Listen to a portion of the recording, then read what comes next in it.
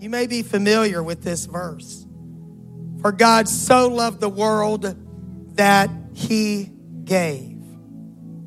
He gave his only begotten Son, that whosoever believeth in him should not perish, but have everlasting life. I'd like to speak to you tonight on the subject, the gift. God bless you. Please be seated. I know this is shocking news to you, but it is Christmas time. And giving and receiving gifts is on the minds of many people, perhaps not everyone. Americans generally are to be applauded for their generosity. For many years, America was considered the most generous country in the world. And if you go back over a decade or more, we are. Interestingly, Indonesia and Kenya may be more generous than the United States currently. 40% of the people in the world took part in some type of charitable giving. According to Charities Aid Foundation, 1.3 million people in 125 countries gave generously. Billion, I would say, not 1.3 million. I'm reading a stat. But the donations, interestingly, through COVID, they went up. People became more generous. Maybe they were spending the money that they received from the government and giving it away. But when you look at America as a land, people like you and me that live in our country, nearly 60% of Americans gave some type of a donation last year. The average donation, about $574. And you can read lots of sites and sources, and I did to try to cross-reference what I'm saying. 28% of the giving went to religious causes, which is the greatest recipient of the generosity. Americans gave, this is kind of a shocking statistic to all of us who grew up paying tithes from an early teenager. Americans gave 1.7% of their personal disposable income to charity in 2022. That's actually the lowest level since 1995. The portion given to charity in the late 90s and early 2000s would have been more like 2.4%. So giving to charities percentage-wise is actually down. But then one of the interesting statistics was the giving of time. One source said 30% of Americans, another said 42% of Americans give of their time. 77.9 million Americans volunteered. This is back in 2019, the most current statistic that I could find. They estimated that it was 5.8 billion hours, valued at approximately $147 billion that Americans gave in time, and charities are helping other people.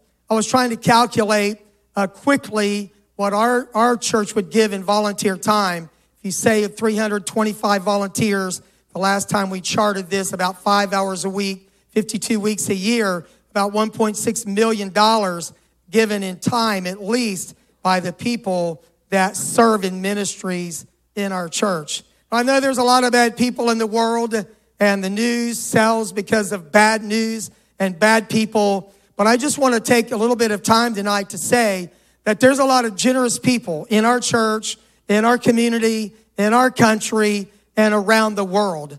We were made in the image of God, and God is the greatest gift giver of all. We express our love by giving. God so loved that he gave. We express our love through compassionate giving of our time to other people.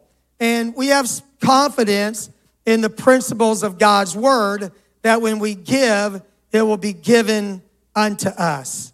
I don't know that you could prove this, but it seems that the idea of giving gifts at Christmas time came from the wise men who brought their expensive, extravagant gifts to Jesus Christ. And you might say, of course, they could afford it, but they gave out of their abundance. Now, we know that gift giving can get out of control. Sometimes people can feel compelled to give out of an expectation to give, that if they don't give, they're going to be perceived as not caring or not loving. So in America, the National Retail Federation says that in 2023, and this is by various polls, and these numbers will vary some depending on who you read, but holiday spending in 2023 is going to grow by between 3 and 4% over 2022 to $957.3 billion, almost $1 trillion. The Gallup poll says that an average American will spend $975. This was taken in November. It actually increased over the same poll taken in October. We're going to spend about $100 more than last year, and it's kind of gone up. 88% of adults indicate that they're going to do some type of shopping, and this is not part of my sermon, but as you know, it's amazing how much online purchasing and giving has increased over the last few years. That's a stunning thing in itself. But then there's a little downside about this. This is not part of the heart of my message, but it's a good time to say this. It's probably too late. But holidays are perilous times for credit card holders and people that carry credit card debt especially. America faces a crushing credit card burden of over $1 trillion as of the end of September 2023. The average card rate is now escalated to about 21%, the highest in 25 years of the Fed tracking it. Now that the holidays are here, Thanksgiving kind of fires that first shot with Black Friday, when some retailers will get in the black financially by their profit for the first time all year long. But there's a lot of people, 38% of people that responded in a survey said they plan to carry credit card debt over into January. And sometimes when we look at giving in January, we sometimes wonder if Santa Claus is getting tithing money in January, but I'm sure not from you. Speaking of generosity, I want to just take a moment to thank you for your giving to Christmas for Christ. Over $66,000 committed. I happen to go back, and in 2011, at the same time of the year, our commitment was $4,000 to Christmas for Christ. Since 2011, our commitment to Christmas for Christ has increased over 15 times because of your generosity and God's blessings on our church. We ought to take a moment just to thank God for that. That is a phenomenal expression of generosity. It would far outpace other giving in our church, maybe with the exception of Move the Mission, the old Sheaves for Christ. But when I've taught about generosity and a culture of generosity, when people ask me, how does your church give so much to these missions causes? Do you have a few rich people, or how does this happen? I'll always tell them it is a culture of generosity, that there's never pressure, there's never an expectation. People don't know what other people give, so the person who gives a widow's mite is in the same boat as the person who casts in of their abundance.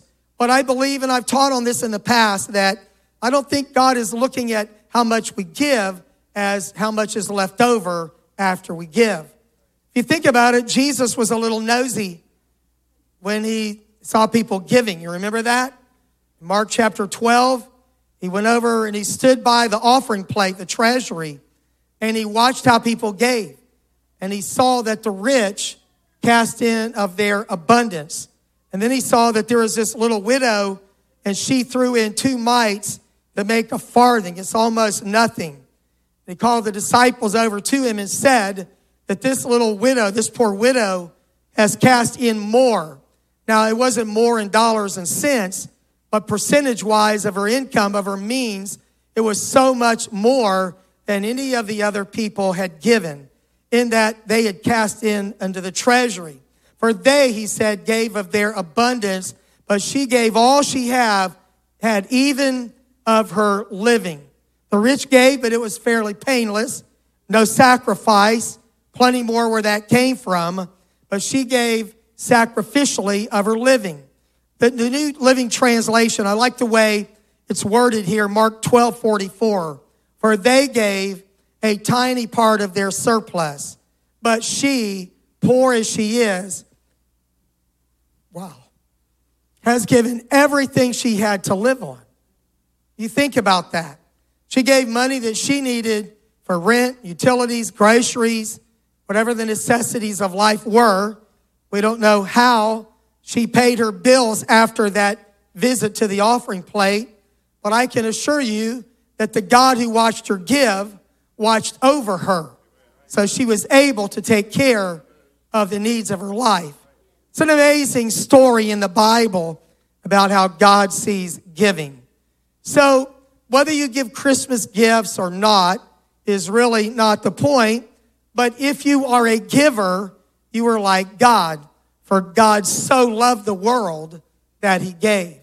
And love will always be demonstrated in some type of giving.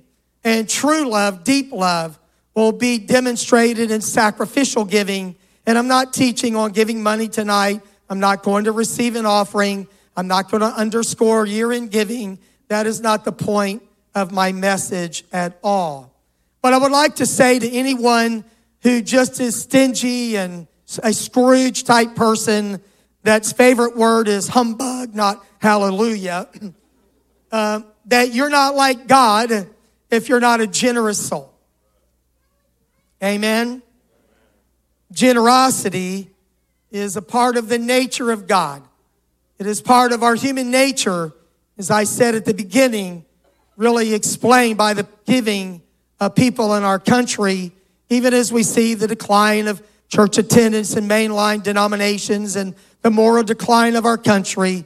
There's a lot of good in the heart of people, and that goodness ought to dwell in us to be generous as much as we can as to as many people as we can. One of the statistics I saw, and I may have skimmed by it with the numbers that I had, something like 72% of people in our country will help a stranger, someone that they do not know. That's a pretty staggering, interesting demonstration of love in people. Now, I've learned this about giving. There have been times in my life when I gave what I didn't have. I took out a loan to make a commitment for the church in Jackson to purchase the Bible college. My wife and I did. I don't believe, after I paid that off to the bank, it's amazing. Back then, I was fairly poor, and I got that money, $1,000 on, I'm sorry, I usually don't say numbers. I got $1,000 on a signature loan, and I paid it off, I think, in 18 months. And after that, I thought, I really don't think that's God's way, because I don't think he would ask me to give something I don't have. But he may ask you to give all you have. Like the rich young ruler, you can ask him. Jesus said, if you want to follow me, sell all that you have, give it to the poor, come follow me, you'll have treasures in heaven. And sometimes God asked for a sacrifice of giving to a person, to a cause. In the Bible, to the poor saints in Jerusalem, offerings that were received, and the Corinthians who said they would give, but a year later they hadn't given a dime. They pledged, but they never pulled the trigger on giving that offering. So sometimes God asks you to give until it hurts, until it's sacrificial. And when he does, if you'll obey him, like the widow, you'd have to think that she gave of her living, that God blessed her and took care of her. And I say that based on principle, not because I know the rest of the story. Now, your love language may be giving and receiving gifts. One of my very close friends, Brother Bruce Howell, anytime he's come to preach here, he comes bearing gifts. He's got all kind of stuff in his suitcase. He brings it in the office, and he's giving gifts to everybody. That's just what he does. That's his way to give. But I know that you cannot buy love. You cannot purchase the love of people by just buying them off with gifts. You know how it is with little kids. You can give them a really expensive gift or whatever you can afford at Christmas time. And if they're little, they're probably going to open the box, look at the toy, and play with the box. Sometimes it is the thought that counts. Now, the wise men taught us that their times at giving should be generous and extravagant. Gold, frankincense, and myrrh were all precious imports from the East in that culture. And they gave extravagant gifts. So I was thinking about extravagant, and it's probably, based on your personal economy, what you're able to give. Sometimes the gifts that have touched my heart the most have been when they came from people that I had almost no means at all. They had no means at all, and I didn't want to take it, and I felt terrible because I knew they probably couldn't afford to give what they did. But in case God has really blessed you, and in case you want to be extravagant this year, I wanted to point you to the Neiman Marcus online catalog. This is probably I just feel like this may be for someone here tonight. You know how we say that. Neiman Marcus, they sell high-end merchandise, and they have impeccable customer service, and they produce a unique catalog. And it's been a while since I've looked at that catalog. I've done it before kind of for fun, But 2023, you can buy some fantasy gifts. The first, I only want to tell you about 3. There's more than 3. It is a Disney animation experience. Fairy Tale Magic. You can go there to the studios in Anaheim, California. You will become a Disney character in their movie. You're going to get free stuff, and all of this will only cost you $510,000. $500,000, and you can be the star you've always wanted to be. Now, I really feel like this may be for me because while I was reading this ad, I kept getting a pop-up notification that said, get 15% off. Thought maybe God is speaking to me. But it was Disney, so I said no.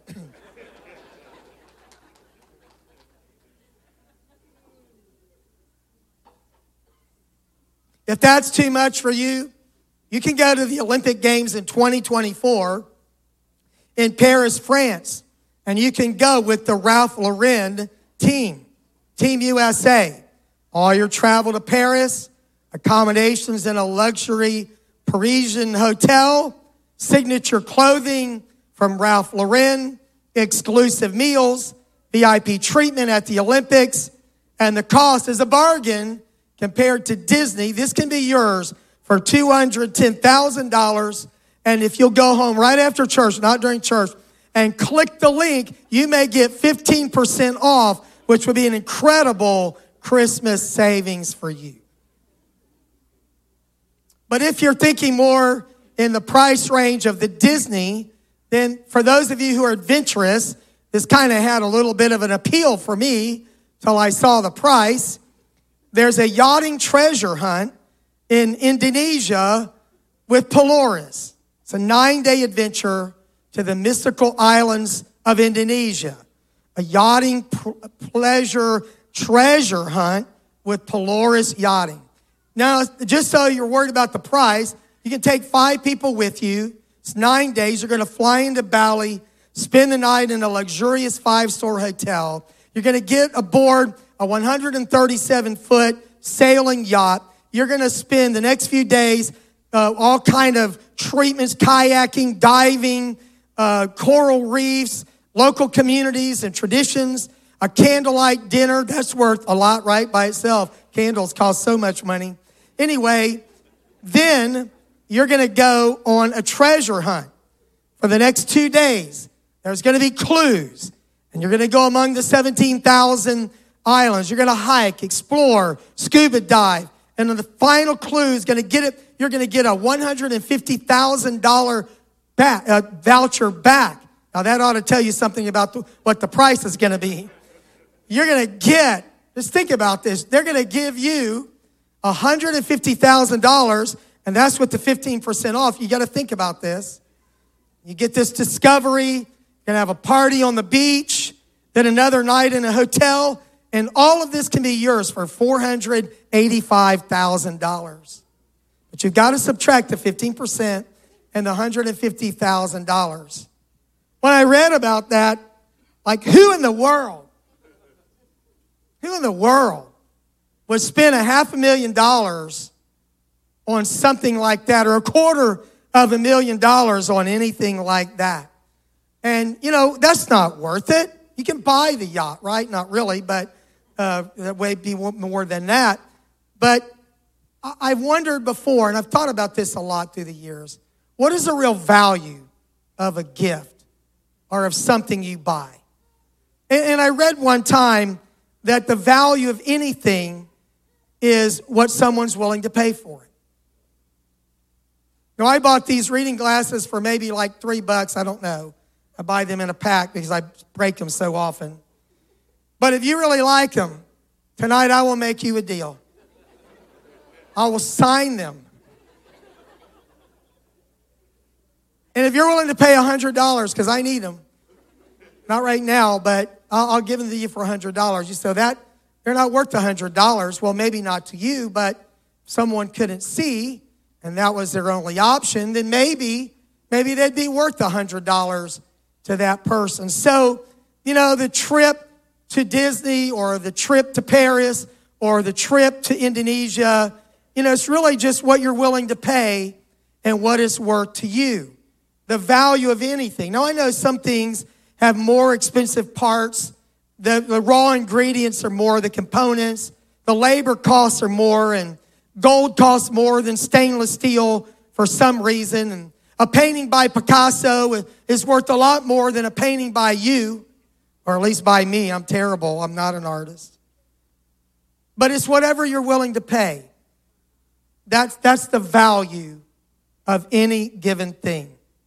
And the reason a vehicle sells for what it does is because people are willing to pay that amount of money. Have you ever had somebody tell you, I just bought this for so much money, and it's something that you don't even care about at all? And you thought to yourself, you paid that much money for that? Because in your value system, that's just not worth that much to you. Even if you had the money, it's just not worth that to you. So in some senses, you could say that beauty is in the eyes of the beholder. It's what you're willing to pay. For example, Jesus Christ was betrayed for 30 pieces of silver, the cost of a common slave. God, manifest in the flesh, sold for 30 pieces of silver. Judas could have named his price, but in Matthew 26, they agreed with him. They covenanted with him for 30 pieces of silver. And then Judas, of course, brought the money back, threw it on the floor. He realized what a terrible thing he had done. They went out and bought a field to bury poor people in. It's a very sad story. And then the Bible says that this 30 pieces of silver was the value with which they valued Jesus Christ. They thought, Judas will do this for 30 pieces of silver. Why offer him more? To Judas, Jesus was not worth more than that. It reminded me of the story of Hosea and Gomer. Gomer was this wife who was a harlot, and God told the prophet Hosea to marry her, a woman of harlotry. He does, and they have a child, and then she has a second child and a third child, and the implication is maybe they were not fathered by Hosea. And then she wearies with their marriage after 3 children are born, and she departs Hosea for other lovers, and she is gone. Her life gets into a wreck. The Lord hedges her way in thorns. She pursues her lovers but cannot find them. And finally, she is now being sold on the auction block as a slave. You have Jesus Christ, who was sold for 30 pieces of silver. You have Gomer, who in the eyes of most people is a worthless piece of trash, morally. And she's for sale. And God says to Gomer, to Hosea the prophet, go buy her back. Buy her back? You buy her back.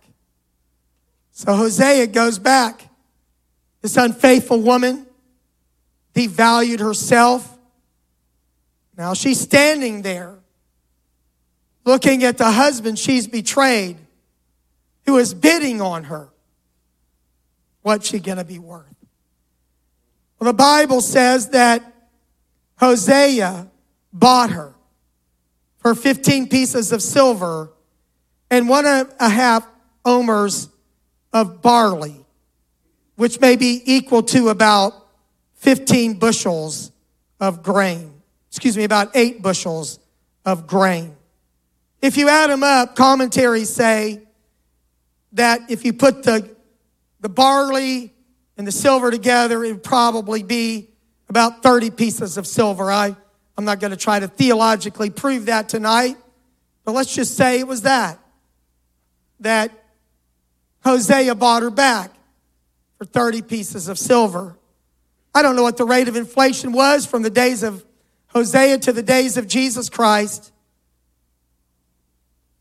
But Hosea paid the same for his adulterous wife as the priests and scribes paid for Jesus Christ. It doesn't seem that the economy is equal, does it? Because he should be worth so much more than that. But yet God is demonstrating his love for people.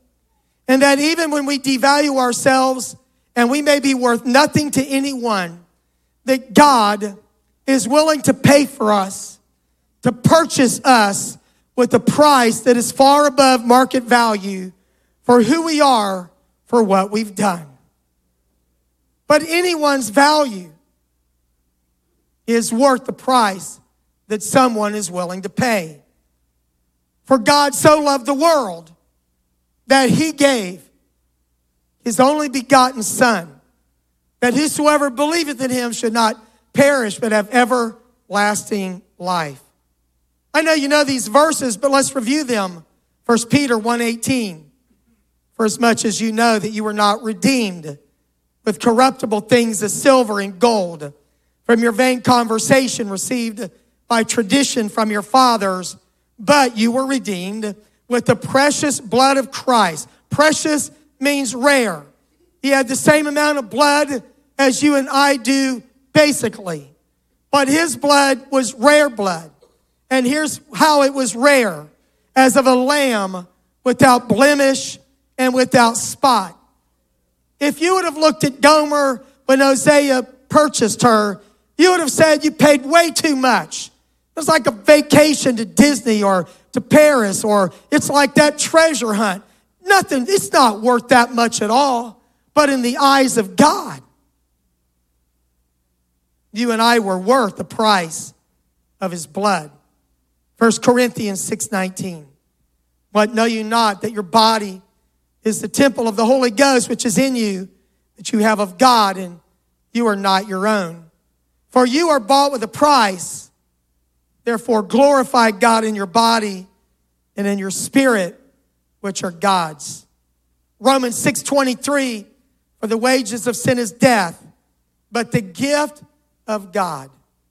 I started thinking about how many times the word gift, gift of God, gift of salvation is used in the Bible.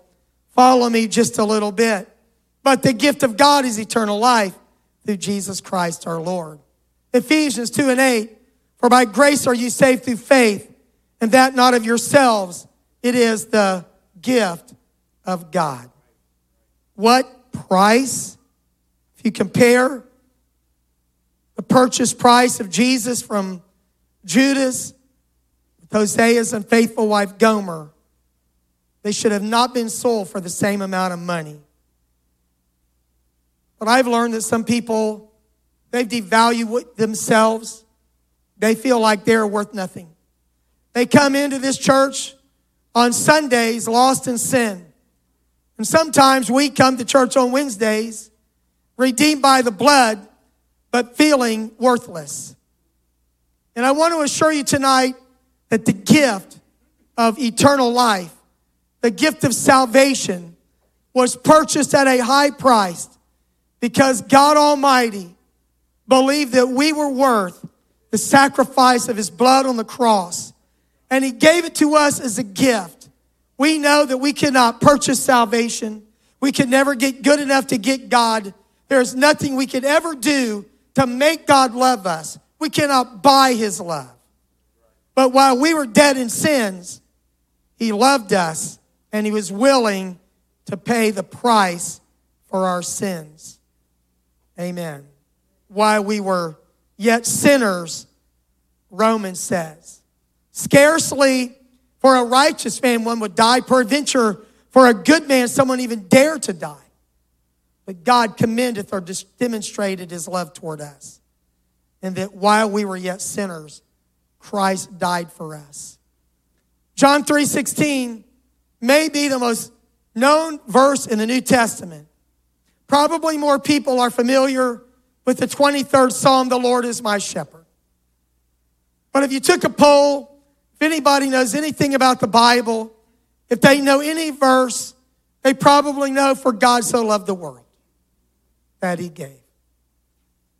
And at Christmas time, while Jesus Christ came into the world and the wise men gave him extravagant gifts, and at Christmas time, many of us are going to give according to our means. I just really felt led of the Lord to tell you that the gift of God, the gift of salvation, was for us when we were unworthy, undeserving. John 3:16, for God so loved the world that he gave his only begotten Son, that whosoever believeth in him should not perish but have everlasting life. I've thought about this woman at the well who was immoral, 5 husbands, living with a man that was not her husband. But when Jesus spoke to her in John 4:10, he said, if you knew the gift of God, he didn't say, if you could get good. He said, if you knew the gift of God and who was talking to you, you would ask me living water. Acts 2:38, our apostolic verse of Scripture. And Peter said unto them, repent and be baptized, every one of you, in the name of Jesus Christ for the remission of sins, and you shall receive the gift of the Holy Ghost. Sometimes when I'm praying with people, I see that they are overwhelmed with condemnation. They repent and ask God to forgive them of their sins, but they get stuck right there because they feel so unworthy of salvation, because whether they've committed big sins or not, they're filled with condemnation. And you try to get them out of that rut of repenting to start receiving, because the Holy Ghost is a gift. I was raised in the church. I've never been a perfect person, but at 8 years old, I wasn't really, I didn't have a chance to be that bad. But when the Lord gave me the gift of the Holy Ghost, it wasn't because I was a church kid and at 8 years old I deserved it. It was because it was a gift then, and it is now, and to the best and the worst people that come in contact with the cross of Christ, it is a gift of God. Simon the sorcerer was rebuked in Acts 8:20 because he thought he could buy the gift. It's the gift of eternal life that God gives us. The Bible says that on the Gentiles in Acts 10 was poured out the gift of the Holy Ghost. Romans 5:15 on the screens, the New Living Translation. This is awkward in the King James. It's a theological passage. But there is a great difference between Adam's sin and God's gracious gift. For the sin of this one man, Adam, brought death to many. But even greater is God's wonderful grace and his gift of forgiveness to many through this other man, Jesus Christ. He's contrasting the first Adam and the second Adam, Adam who sinned and Jesus Christ who did not. Verse 16. And the result of God's gracious gift is very different from the result of that one from man's sin. For Adam's sin led to condemnation, but God's free gift leads to our being made right with God even though we are guilty of many sins. For the sin of this one man, Adam, caused death to rule over many.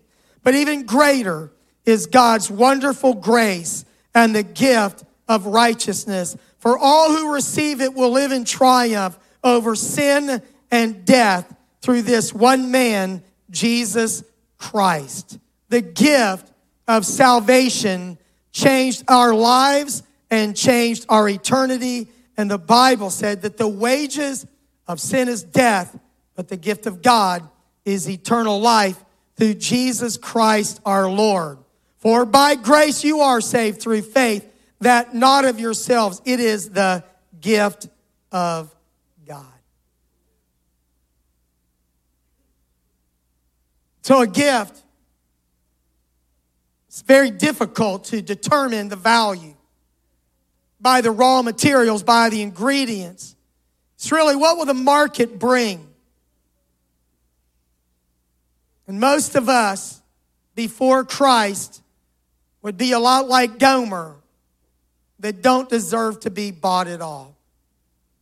But Jesus Christ purchased our souls by his blood on the cross, gave us the gift of eternal life.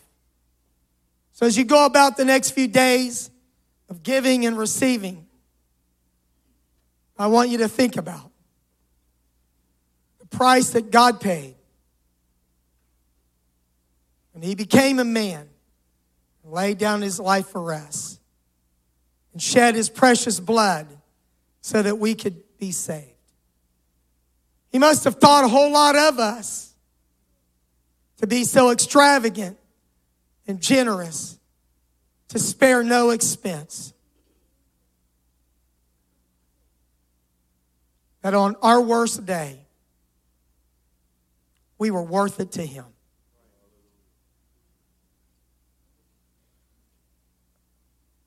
Let's pray. I thank you, Lord, tonight for the gift of salvation. I thank you, Lord, for knowing that on my best day, when I've done my best, maybe even I could hear well done from you, Lord, for my life, but even on my best day, I could not afford salvation. It's not good enough, separated from you by my sins, dead in my sins, Lord. But I thank you that you saw in me your image stamped on my soul. And you paid the price to give me the gift of eternal life.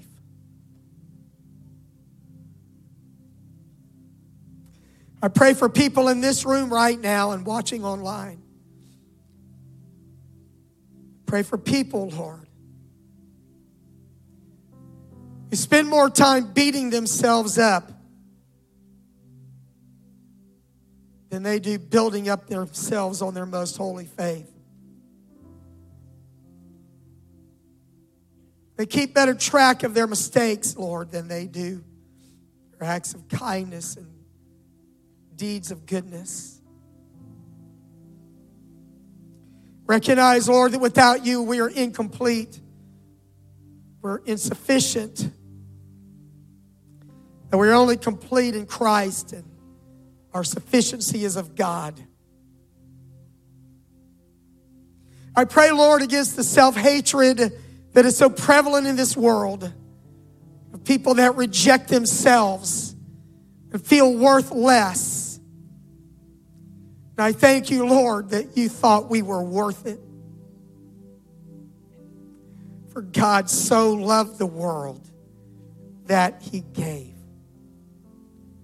And I pray, Lord, that we would leave this place tonight with an assurance that you love us with an everlasting love. You've graven us in the palms of your hands. That your thoughts toward us are more than we can number. That if you paid the price of your blood on the cross, you will freely give us all things. That you will make sure, Lord, that the good work that you've begun in us will be completed at the day of Jesus Christ.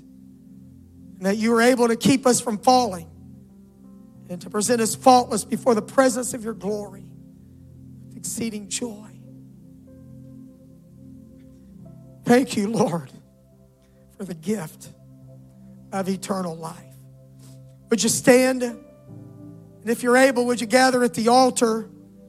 Tonight, I'm really not asking you to come repent or consecrate. You can do what you feel you need to do. But tonight, I want us to just come and thank the Lord for the gift of eternal life, for the gift that he purchased with his blood because he so loved that he gave.